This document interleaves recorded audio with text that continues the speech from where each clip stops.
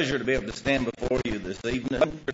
I have so much enjoyed and appreciated the hospitality. You fed me well here again today. There was what a spread that was. If you didn't stay and eat, then you missed a marvelous meal. I mean, it just really put me in the mood to do the scriptural thing. You know, I went back to my motel, and on the first day of the week, you're supposed to lay by and snore, so that potluck really put me right in that spirit to obey that command. And I appreciate you so much. Look forward to the next 3 days coming. You know, after tonight, we're halfway done. It just doesn't seem right that after one day to stand up and say, well, we're halfway and still have 3 days to go. But Lord willing, I'm going to head back to Branson in the morning and get my wife. Talked to her today. My daughter's doing much better, and so she would like to come be with us. And I'd like for her to come be with us. It's about a 4-hour round trip, so if you'll keep us in your prayers as I head that way and come back. It's 4 hours. It's well worth it, because when she's here, I do a better job preaching. And you may say, well, how's that possible? Now, I always try to do my best. I know the Lord's here, and I'm preaching for Him to bring Him glory. But my wife, she critiques me.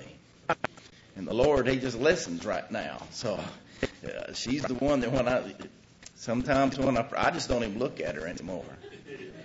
Because, you know, when you preach and you look down at your wife and she's going, that's not a good feeling. I remember one Sunday, she just kept shaking her head, and I just quit looking, just preached to this side the rest of the day, and I got in the car, and I said, all right, what was it? I know something. And she said, what did you preach about today? I said, I was preaching about Samson and Delilah. And she said, well, why did you keep saying Tarzan? It's good to have a helpmeet that's there to help you, and she has helped me a lot through the years. And I look forward to you meeting my wife, Robin, tomorrow. Our theme, Faith is the Victory, and tonight we continue with that theme and talking about an obedient faith, which another way to look at that is to talk about faithfulness. In Galatians 5 verse 22, Paul talks about, he names the fruit of the Spirit. And talking about the fruit of the Spirit, love, joy, peace, long-suffering, kindness, goodness, he adds faithfulness. In Matthew chapter 25, verse 21, in that judgment scene, Jesus says that the king will say to those who are faithful, well done, good and faithful servant. Enter into the joy of your Lord. And then as we heard in our scripture reading just a moment ago from Revelation chapter 2 and verse 10, the last part of the verse, be ye faithful even unto death, and I'll give you the crown of life. Obviously, to be able to go to heaven, we have to be faithful. And in Revelation 2:10, in particular, and talking about being faithful, a lot of times when we say, well, what does it mean to be faithful even unto death? We immediately say, well, that means be faithful until you die. Well, that is correct, technically. But in this particular passage where Jesus says, be faithful even unto death, what he's saying to these brethren is, be faithful even if being faithful means that you're going to have to give up your life because of your faithfulness. So that kind of brings it to a higher level than what most of us think about. Well, I need to be faithful until the day I die. Well, what if you're going to die because you're being faithful?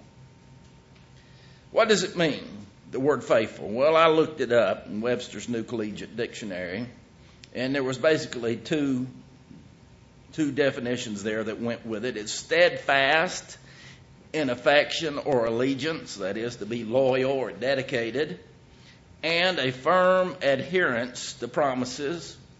That means you are going to keep your promises, or in observance of duty, that is, performing your duty. So when we apply that to our spiritual life, we are to be faithful to God. We are to be steadfast in our affection and allegiance or loyalty to God. We are to stand firm in our keeping of the promises that we've made to God. We like to talk about the promises God has made for us, to us, But brethren, we need to understand something. When we became Christians, in doing so, we were making promises to Him. And so to be faithful, we are keeping those promises, and we are faithfully performing our duty, observing our duty. So let's break this down. Steadfast in allegiance. What does it mean to be steadfast in allegiance? That is, being loyal. As I just stated, when we become Christians, we make promises to Christ. Well, how is that? Well, in Revelation chapter 22, and verse 17, the church is referred to as the bride of Christ. And so when we become a Christian, we are becoming part of the church, and so we each individually are part of the bride of Christ. Now, would you consider somebody faithful that is married, that came home to their husband and wife and said, oh, by the way, I've got a girlfriend or I've got a boyfriend? Well, but I'm faithful to you. You don't have to worry about that. I'm being faithful to you. Nothing's happening. Would you consider them faithful just because they're saying nothing's happening? In Matthew chapter 6, verse 24, Jesus said, no one can serve two masters, for either he'll hate the one and love the other, or else he'll be loyal to the one and despise the other. Now, we are spiritually married to Christ. Are we being faithful to Him? Now, I just pointed out how a person may not be doing anything, as we say, but are they being faithful if they have a relationship with someone else outside of that marriage? Well, how is it that we can consider ourselves faithful if we have someone else in our life? What do you mean, Brother Kid? Well, I mean, I have no other gods before me. Well,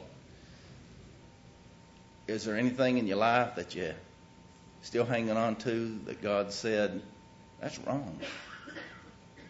Are there some things in your life that you're saying, well, I know this isn't right, but look at all the good that I do. I mean, this is just one sin, and I'm so faithful to the Lord and everything else. I mean, look at all the good that I do. And we seem to think that when we stand before God, He's going to say, well, let's take all those good things and put it on the scales. Now let's take all the evil, bad things that you did, and let's put it on this side. And then we say, okay, let's measure. Oh, you just barely made it to heaven. Or you just barely were lost. Brethren, do you suppose that's how it's going to be? Certainly not. Jesus said we're either for Him or against Him.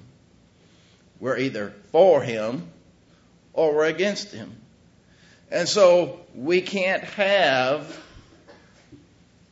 other relationships outside of Christ. Well, I really don't like the fact that I'm doing this, Brother Kid, but it's just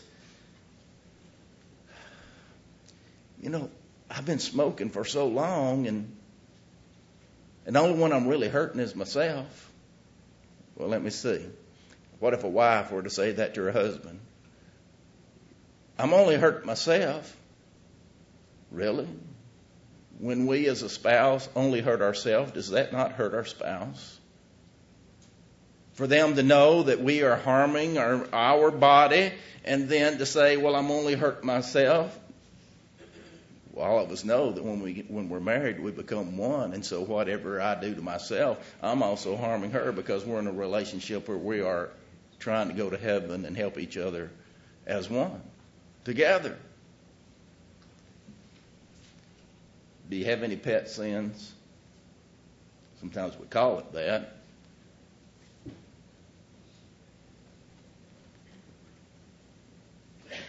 We can't have anything, brethren.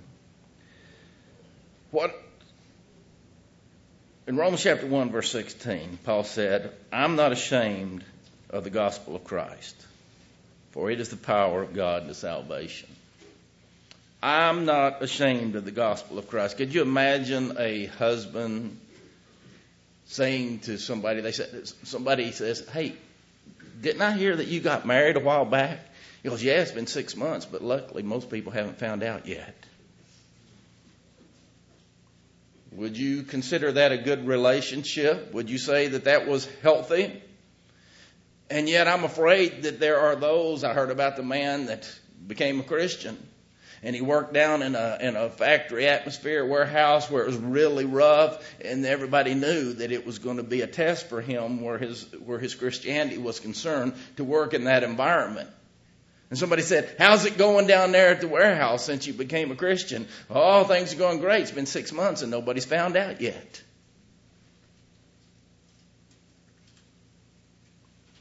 Do we live our life in a way that says that we're not ashamed of the gospel of Christ? Do we live our life in such a way that says we're not ashamed of being the bride of Christ? Letting people know that we have that relationship? In Matthew chapter 5, verse 16, Jesus said, let your light so shine before men that they may see your good works and glorify your Father in heaven. We live in such a way that there's no doubt that we have a relationship with God. You ever seen a shooting star? Been out walking on a nice warm summer night with your family, your loved one, and it's all of a sudden there's a shooting star, and you go, excuse me, children, I want to show you something. There goes a shooting star. Is that how it happens? No, it's kind of like, did you see that? Why? Because when there's a shooting star, it's just that quick. But how is it that we're able to see something that's just for a split second like that? It's because it's light in a world of darkness. And Jesus says that we are a light in a world of darkness. That we live our life in such a way that when I think about that shooting star, that tells me that because of the fact that we're able to see that for just a split second, why? Because it's different. That means that no matter where I go, even if I'm around somebody just for a little while, they ought to be able to tell that there's something different about me.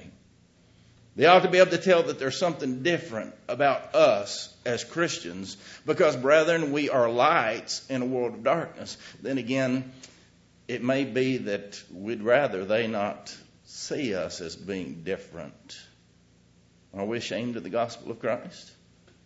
Parents, are you trying your best to see how close you can get your kids to fit in with the kids in the world so that they don't have to deal with the chiding that goes with being different?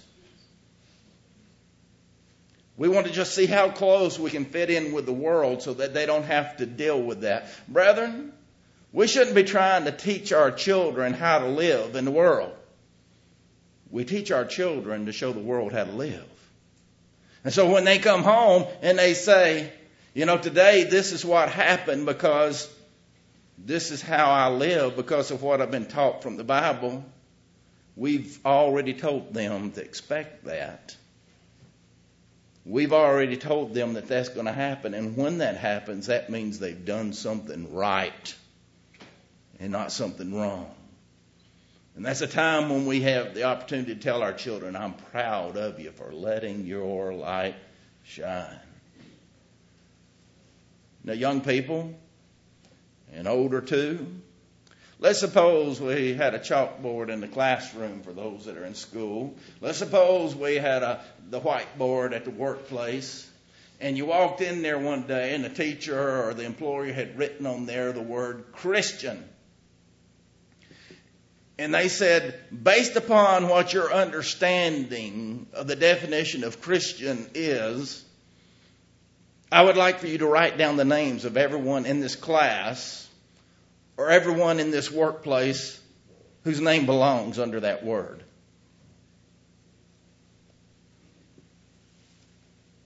Would your classmates put your name on there, young people? Would your co-workers put your name on there, brethren? Because you see, if you sit there going, well, you know, I'm not so sure if we were to pass out a piece of paper and say, check yes or no, I am not ashamed of the gospel of Christ. Yes or no? No, I'm not ashamed. Well, do the people around you realize that? Now, brethren, if for just a split second you sat there and you thought, I'm not sure what people would say, there's probably some things that you need to change. That's kind of like saying, I'm not sure whether anybody knows I love my wife or not. I'm not sure whether anybody knows I love my husband or not. I'm not even sure anybody even knows I'm married because I never even bring them up.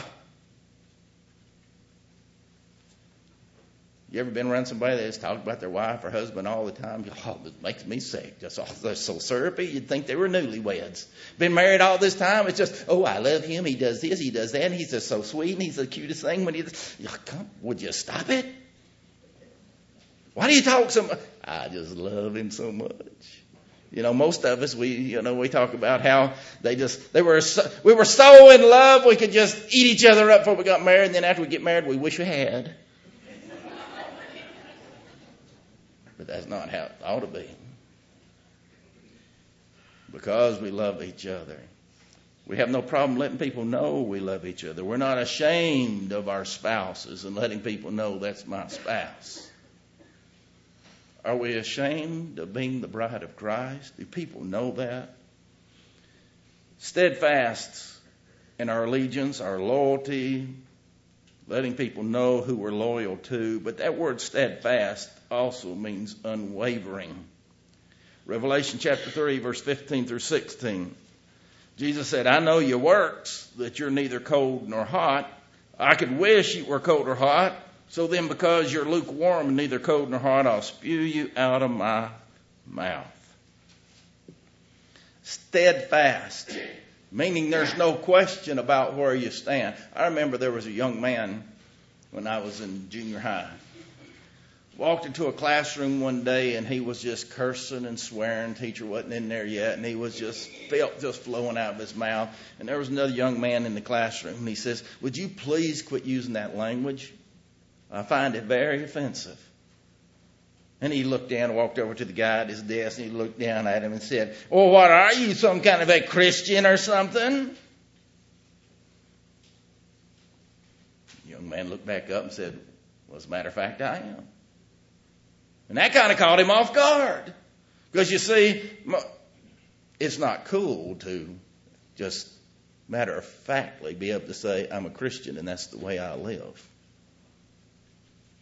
And it caught him so off guard, he goes, well, I am too. And a young lady sitting right there in front turned around and said, well, you had me fooled.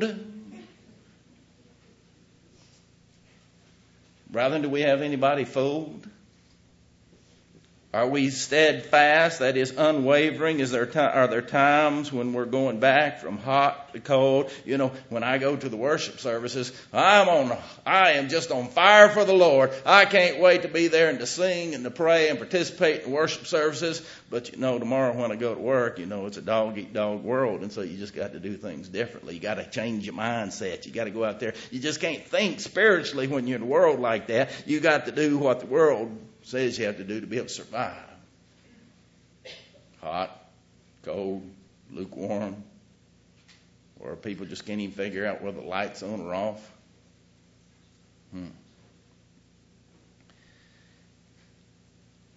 A lot of times when we talk about faithfulness, we do talk about the attendance. Now, Sunday night's not the best time to talk about attendance. I learned that from my father. I remember there'd be times we'd come back Sunday night and there would be, a large percentage of people who weren't back that night, and he'd get so upset, he'd get up there, he'd change his lesson. He'd start preaching on attendance. After he'd done that 2 or 3 times, one of the elders pulled him aside and said, Brother Kidble, you're preaching to the choir. We need that lesson Sunday morning. The ones that are there Sunday night, they know that. Well, something we see down at Branson a lot is a lot of visitors. And the majority of our visitors are going to be there on Sunday morning. Not for Bible class. Now, if they were home, would they be at Bible class? Well, I'm not home. Okay. Are you still not part of the bride of Christ? What changed in that relationship that if you were home with your spouse, that you would do something different? You would act different. But when you're not home, spiritually speaking, with your spouse, now it's a different story. Well, we'll have more people for worship. And the majority of people that are there on Sunday morning are going to go home after services because that's the end of their vacation. The majority of them, that's just the routine in Branson for the majority of visitors, whether members of the church or not. Because if you don't come in time for Bible class, you're going to get stuck many times on that strip for people heading east back towards 65, and you can sit there on 76 on that parking lot for a couple of hours just trying to get to 65. But I'll visit with people who said, I always ask them, when did you get into town? How long are you going to stay? Just making small talk with them. And many times they'll say, we just got in last night. We're going to be staying here for a week. Well, great. Look forward to seeing you. And then they're not back Sunday night. Well, Brother Kidwell, do you know that they didn't attend another congregation in town? No, many times I don't. I try to give them the benefit of the doubt. But when I walk into Walmart and there's that brother or sister that I talked to that morning, and I say, we missed you tonight. And they go, yeah.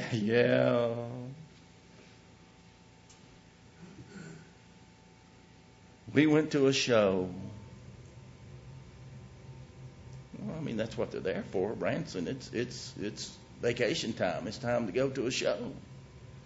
Yeah, well, we were just getting our supplies together so that we could wouldn't have to leave the motel, go out to eat all that much, and so we just had some shopping. Yeah, we just didn't make it. But the Lord's first.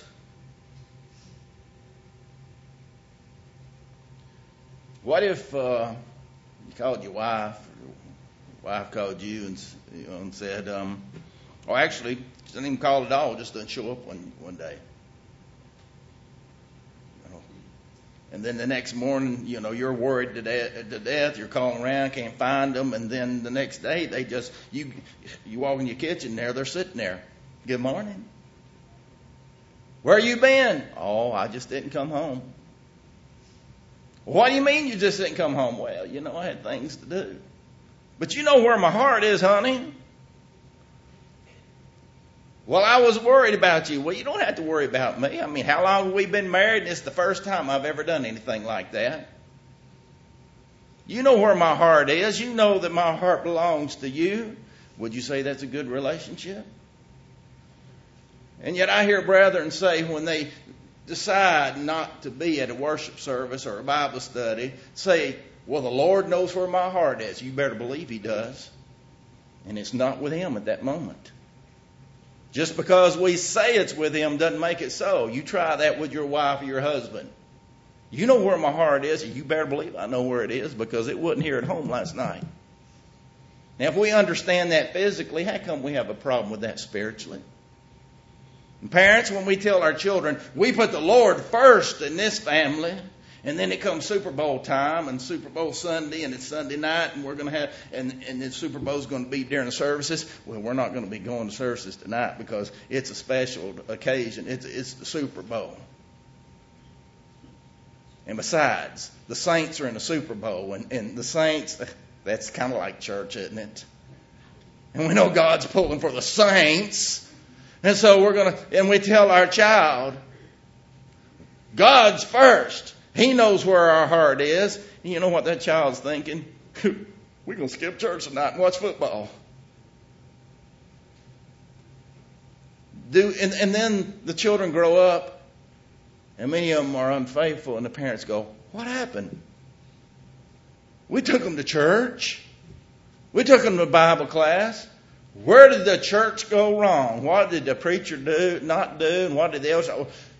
That deacon that was working with the youth, this is his fault. Does vacation change what we should do in our allegiance, being steadfast in it? Does our vacation time, our sports time, or whatever it is, our work time, does it meet the definition of being steadfast, unwavering in our allegiance to God? Hebrews chapter 10, verse 23. Let us hold fast the confession of our hope without wavering, for he who promised is faithful. You know what the Hebrew writer tells us? He says, God's faithful. Now, how does our faithfulness compare to his? That's what he says. Are we faithful in our promises because God is faithful in his? We say, well, how can I compare me as a human being to God who is perfect, who never makes any mistakes? So are we saying that God who is perfect, who never makes any mistakes, that gives us permission to make mistakes when they're not mistakes, when we choose to do it on purpose?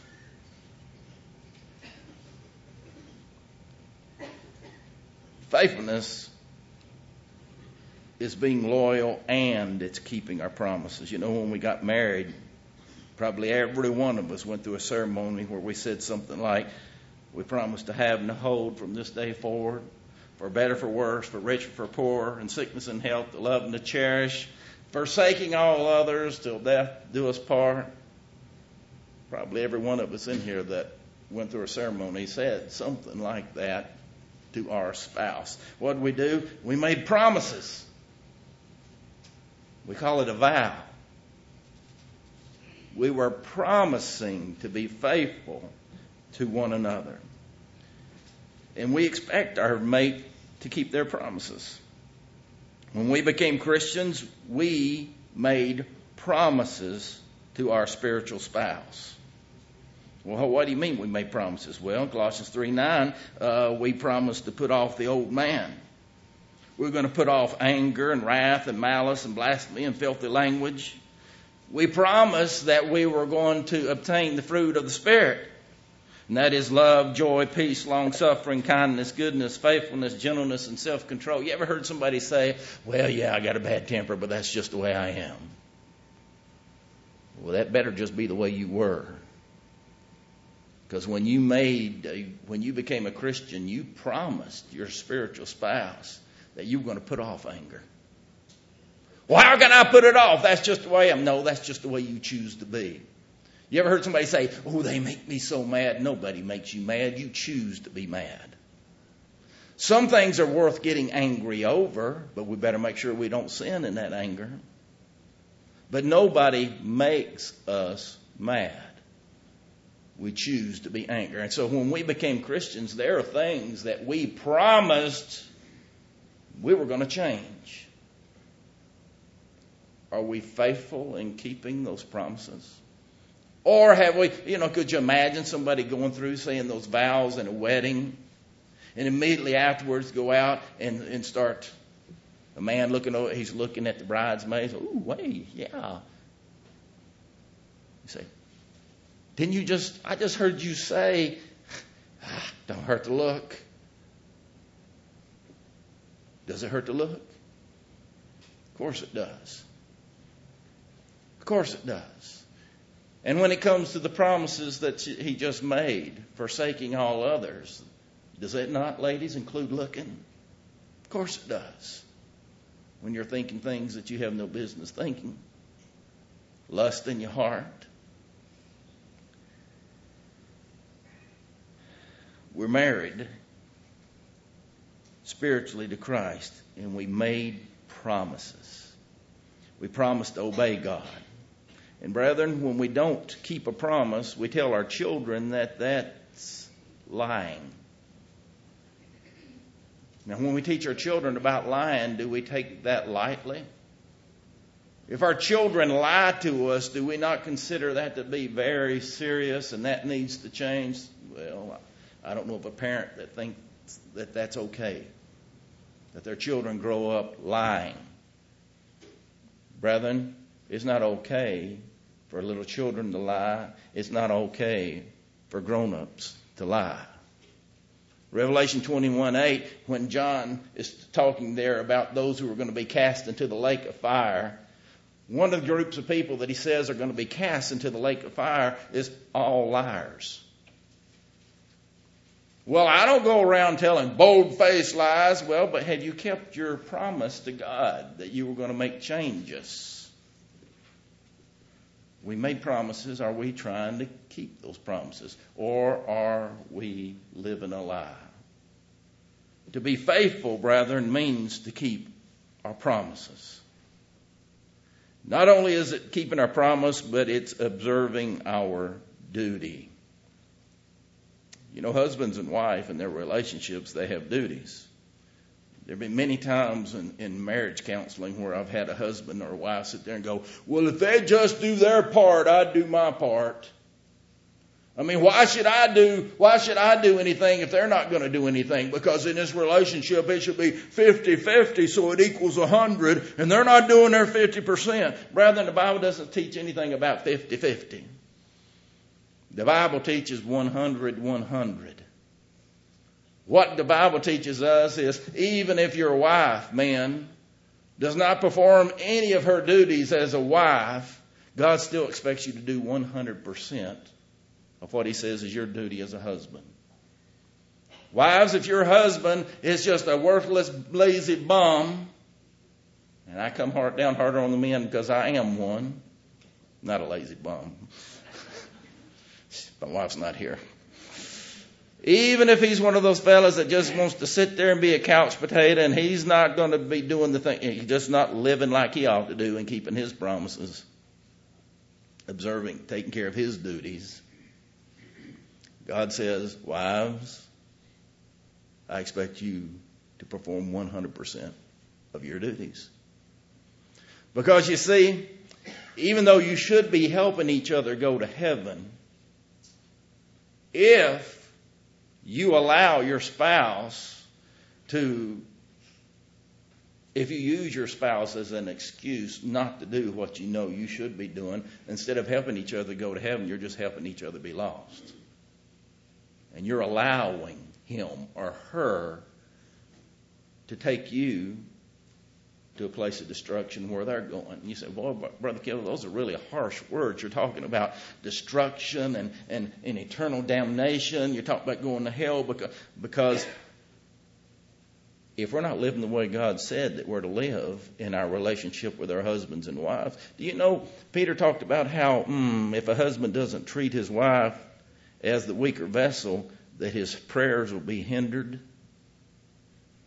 Can a person go to heaven if God's not listening to the prayers?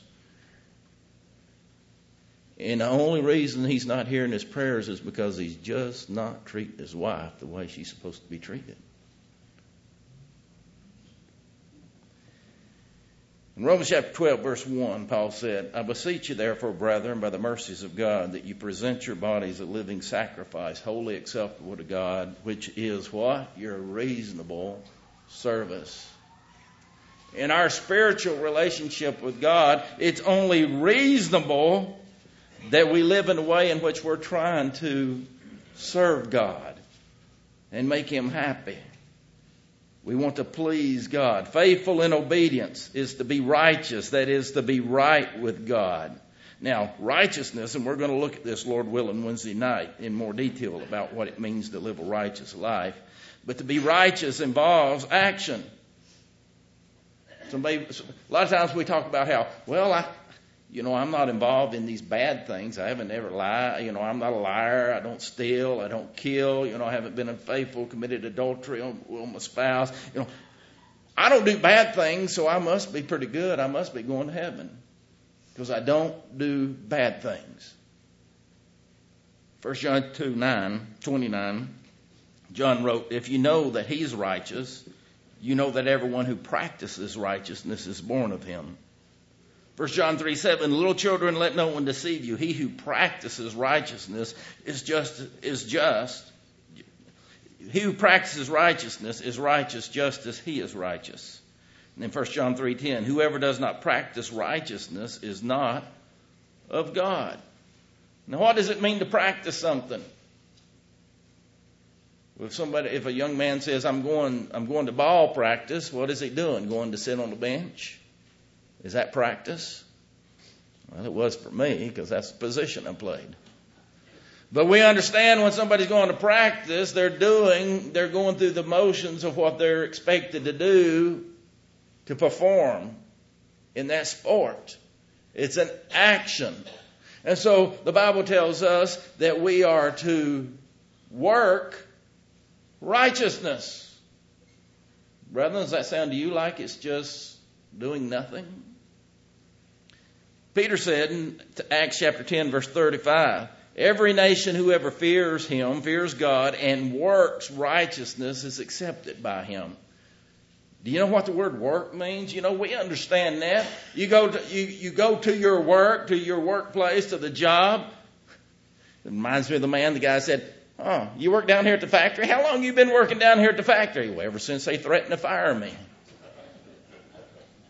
We know what it means to work, that we have to be actively involved in something. And so God says, the Bible tells us that to be righteous, which is to be faithful, means we've got to be active in performing our duties. Now somebody might say, well, it sounds to me like it's just a matter of keeping rules. Okay, thou shalt not, check, check, thou shalt, check, check. Brethren, if it's just a matter of keeping rules, I could pay an atheist to keep rules. But is he going to heaven? Certainly not. Why? Because his motivation is not that of what should be the motivation behind the performance of those. But, you know, in Luke chapter 15, that elder brother, you remember how when the younger brother came home, he went outside and he sat under that tree, his lip rolled out, pout, never killed a kid for me, and throwing a party for my. Why was he lost? And Jesus was talking about lost people when he used him as an example. He never left home. That meant he never left the church building. He was actively working in service for the Father. He was active in the duties of the church. He was out there doing what the Father would have him to do, going through the motions, check, check, check, check, check. And he's lost. Why? Because he didn't love his brother.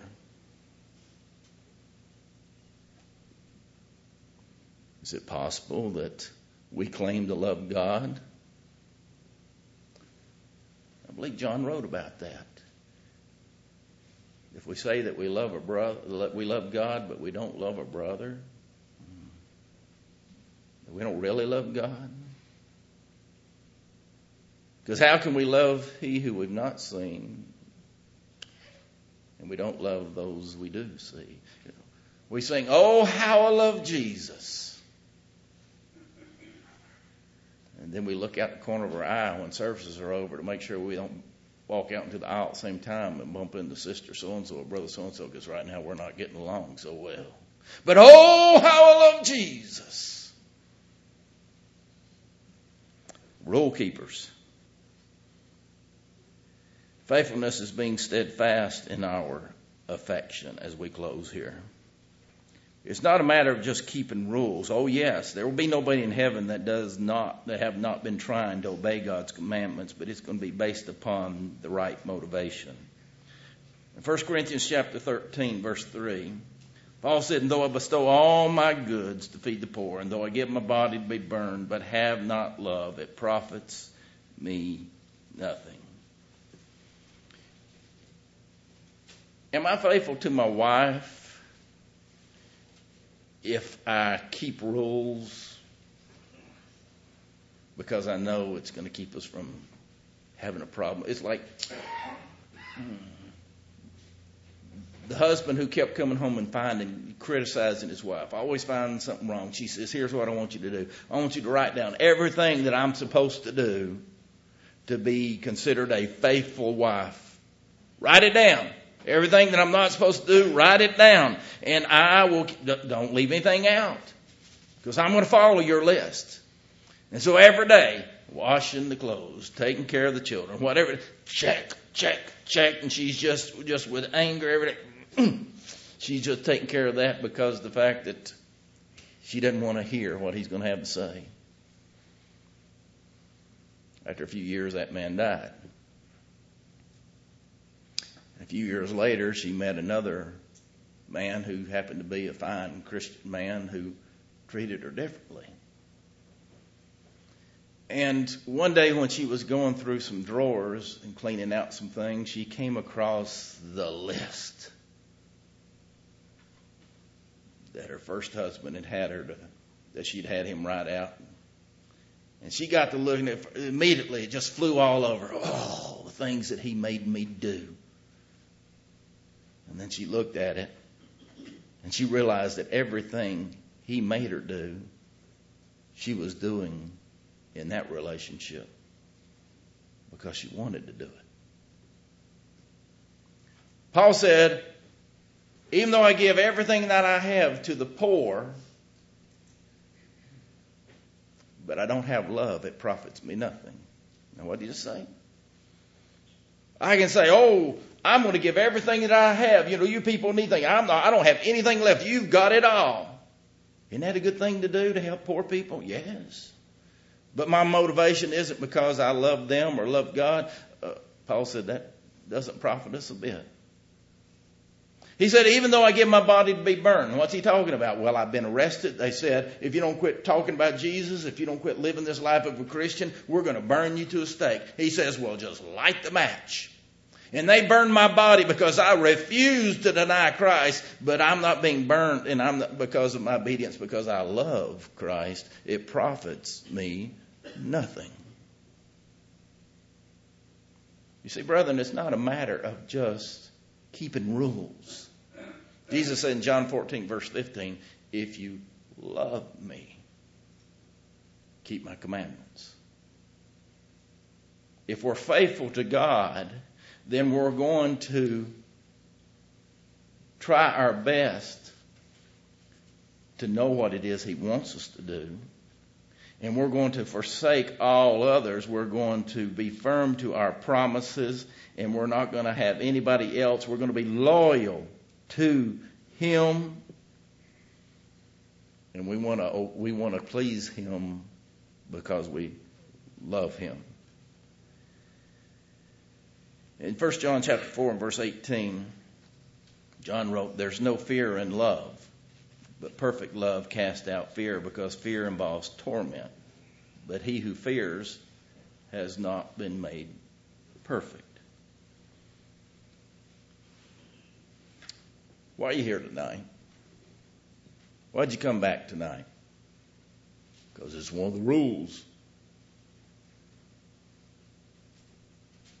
I'm afraid that sometimes we do our children a disservice while we're trying to raise them up to be faithful so that they'll go to heaven, that we don't choose our words very wisely, and we don't help them to understand, and they're not motivated correctly. Sunday afternoon, got a child watching a sporting event on there. Father comes through and he kicks him in the foot, says, you need to get ready. It's almost time to go for services tonight. Oh, Dad, you know, they're in the sudden death here. There's a sudden death playoff in this golf match, and I want to see who wins. And we're always there on Sunday night. Can't we stay just this one time so I can see who's going to win this match?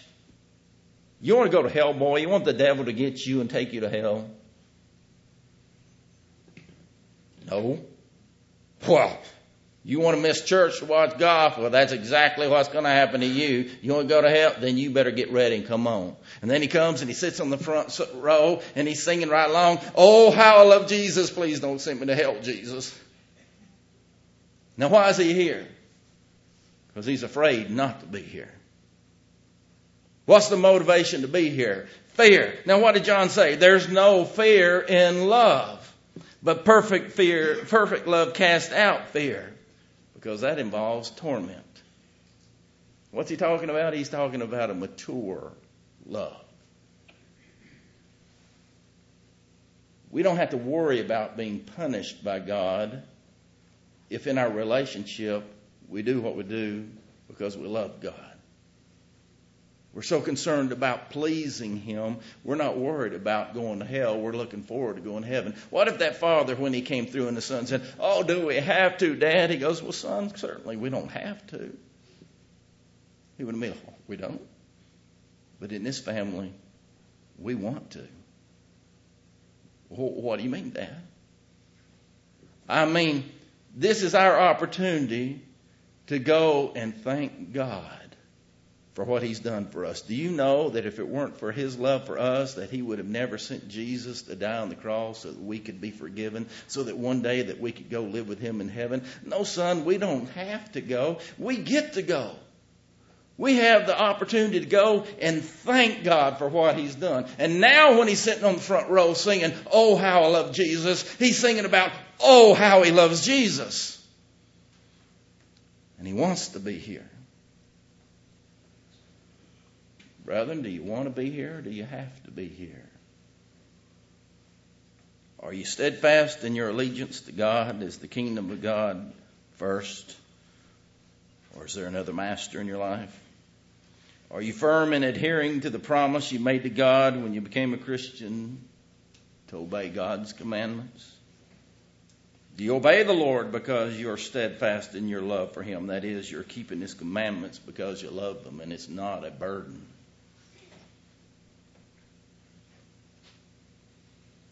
Are you walking faithfully? If you're here tonight and you're not a child of God, I want to give you an opportunity to become one. Do you believe that Jesus Christ is the Son of God? Will you repent of your sins, come confessing your faith that Jesus is the Son of God? Will you be baptized for the remission of your sins, buried with Christ in a watery grave, to come in contact with the blood of Jesus? He shed His blood at His death, and we're buried into His death. Rise up a brand new creature. As a child of God, have you sinned and fallen short of His glory? Is it possible that you've not been living in a way that proclaims to the world and to your family that you're not ashamed of being a Christian, the gospel of Christ? Brethren, I understand the temptation to want to fit in, to be accepted. But have you ever thought about those people that we want to impress so much that we want to be accepted by are lost? We want so badly for those folks who are lost to accept us, where in reality we should be living in such a way that they would look to us and say, "You've got something I need." And they'll be drawn to us instead of us being drawn to them. It's almost as if some people think, well, at least if I'm lost, I'm going to be lost with friends, and at least we'll have each other in hell. Really? You really think that? That people are going to be going, well, we're not going to be worried about how bad it is because we have each other to visit with. You need to get your Bible out and read again about the fact that hell is a place where it's weeping and gnashing of teeth. There's nobody that's going. Luke chapter 16, there was a rich man who found himself in torment. And he said, "I don't want my family to come here." Let your light shine so that men will see your good works and God will receive the glory. Don't be ashamed of that. Is it possible, though, that you've fallen short? It may be that as we sing this song here in just a moment, you need to pray to God just silently from your pew, because of the fact that nobody knows what you've done or haven't done except God. You need to be forgiven of that. You need to restore that relationship with God. But if your decisions have caused you in a public fashion for folks to know that because of the things that you've decided to do or not to do, then that's a public sin. And you need to repent of it as publicly as it's been committed. Let us pray with you. Let us pray for you. God will forgive you. The angels in heaven will rejoice. we'll rejoice right along with them, and we will run this race together. We're not against one another, brethren. We're not running against one another. Because when a brother falls, we should be there to help pick him up. When I fall, I need you to be there to help pick me up. That's what it's about. We're running the race together. The Hebrew writer says, let us run the race that's set before us, looking to Jesus, the author and finisher of our faith. He talks about laying aside the weight, the sin that so easily besets us. You realize laying aside weight is talking about things that are just things that are slowing us down, not sins, because we lay aside the weight and the sin. Are there things in your life that's interfering with your running? Well, it's another lesson for another time. But the most important thing that we can establish as a Christian family when we come together like this, what we're trying to do is help each other go to heaven. Sometimes people think when we get to this part of the lesson, it's just a matter of, okay, let's stand and sing and then we'll be done. Brethren, when we get to this point of the lesson, the point of extending the invitation is to encourage us to be stronger. And if there's a need for somebody to be right with God, this is the perfect opportunity to say, I've fallen short and I need God's forgiveness and I need strength. And we as a family will pray together so that you will receive that forgiveness and that strength. And as a family, we'll help you and you can help us to avoid the things that have caused you to stumble. And it causes us, we're trying to help each other go to heaven. That's what we're doing here. We're just trying to go to heaven. It's not a club. It's not just something we do. It's who we are. We're a family. I want to go. I need your help. I want to help you. Do you have a need to respond to the Lord's invitation? We encourage you to come now while we stand and sing this song. While Jesus whispers to you, come, sinner, come. While we are praying for you, come, sinner, come. Now is the time to own him, come, sinner, come. Now is the time to know him, come, sinner, come. Are you too heavy laden? Come, sinner, come. Jesus will bear your burden. Come, sinner, come. Jesus will not deceive you. Come, sinner, come. Jesus can now redeem you. Come, sinner, come. Oh, hear his tender pleading. Come, sinner, come.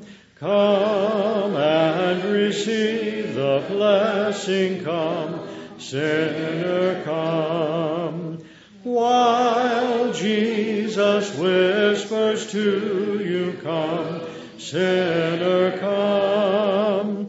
While we are praying for you, come, sinner, come. Please be seated. Turn to 444. 444. We'll sing the first verse before the Lord's Supper is offered.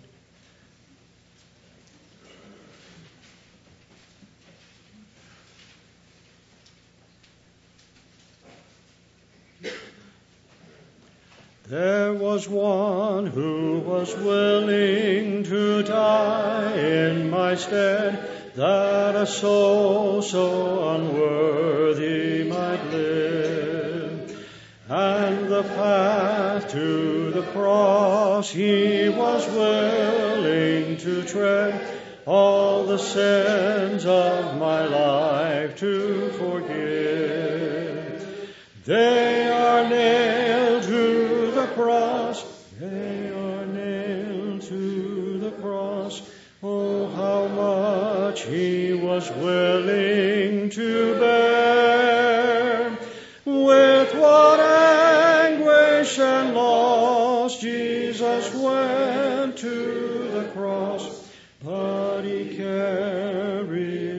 sins with him there.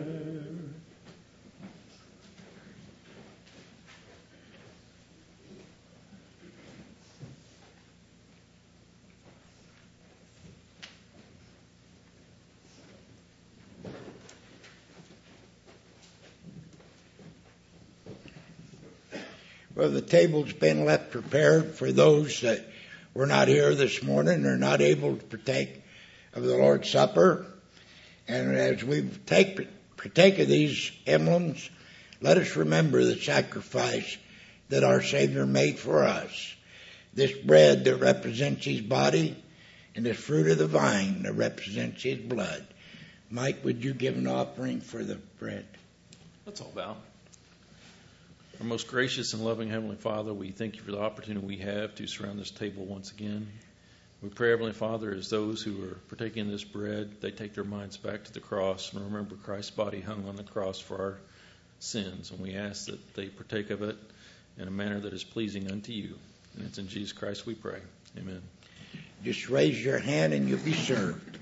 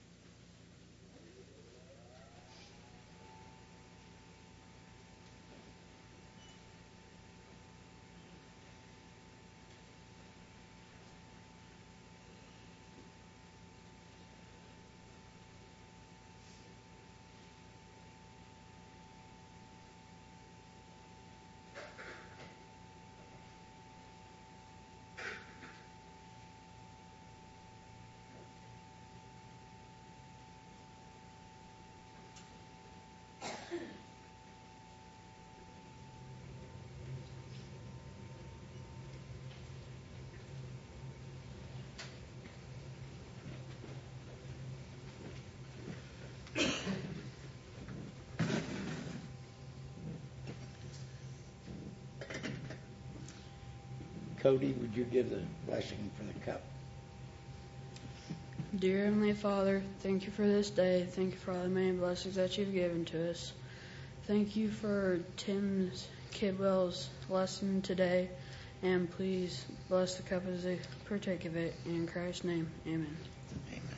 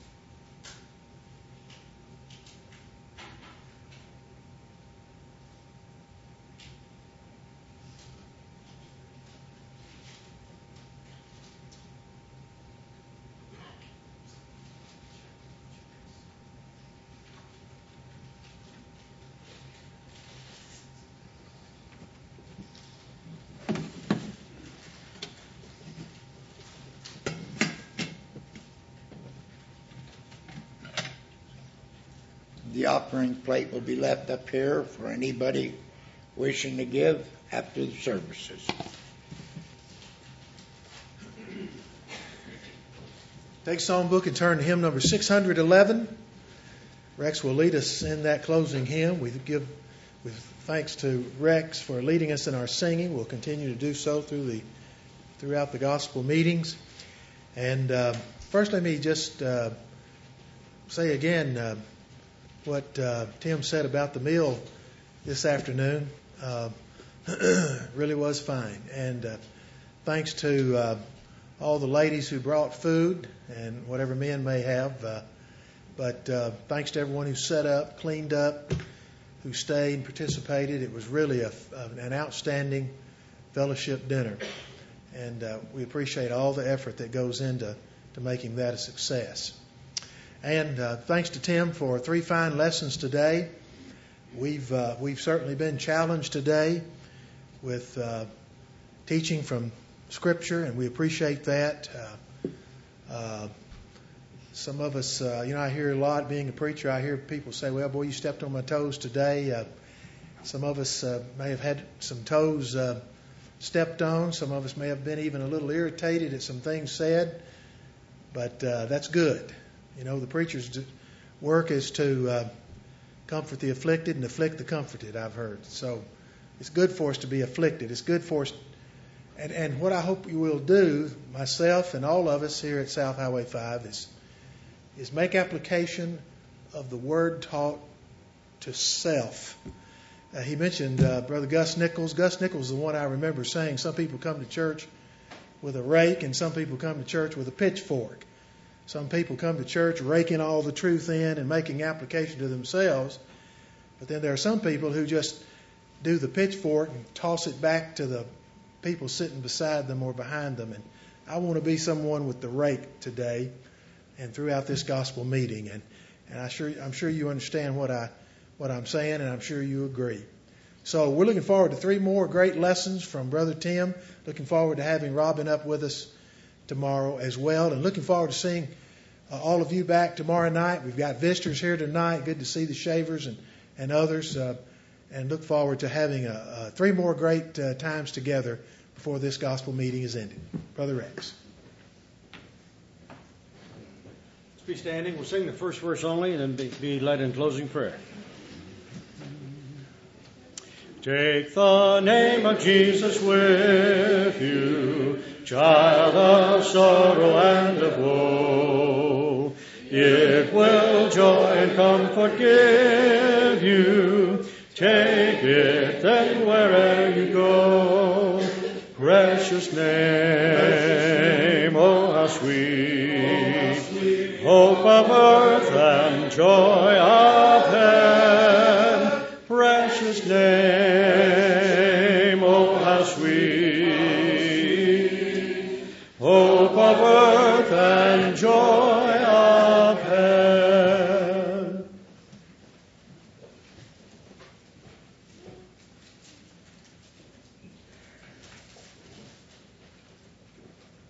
Let's bow. Dear Heavenly Father, we come to you tonight thanking you so much for this opportunity that you gave us today to come together and to study, and to pray, to sing songs, to fellowship with one another. We pray that the things that have been said and done will do much good, that we will take this up into our hearts and apply it to our lives, and to become stronger and better Christians for you. We ask that you be with the sick, especially those that were mentioned, Brother Leatherman and Mr. Jones. We pray that their health be returned back to them if it be thy will.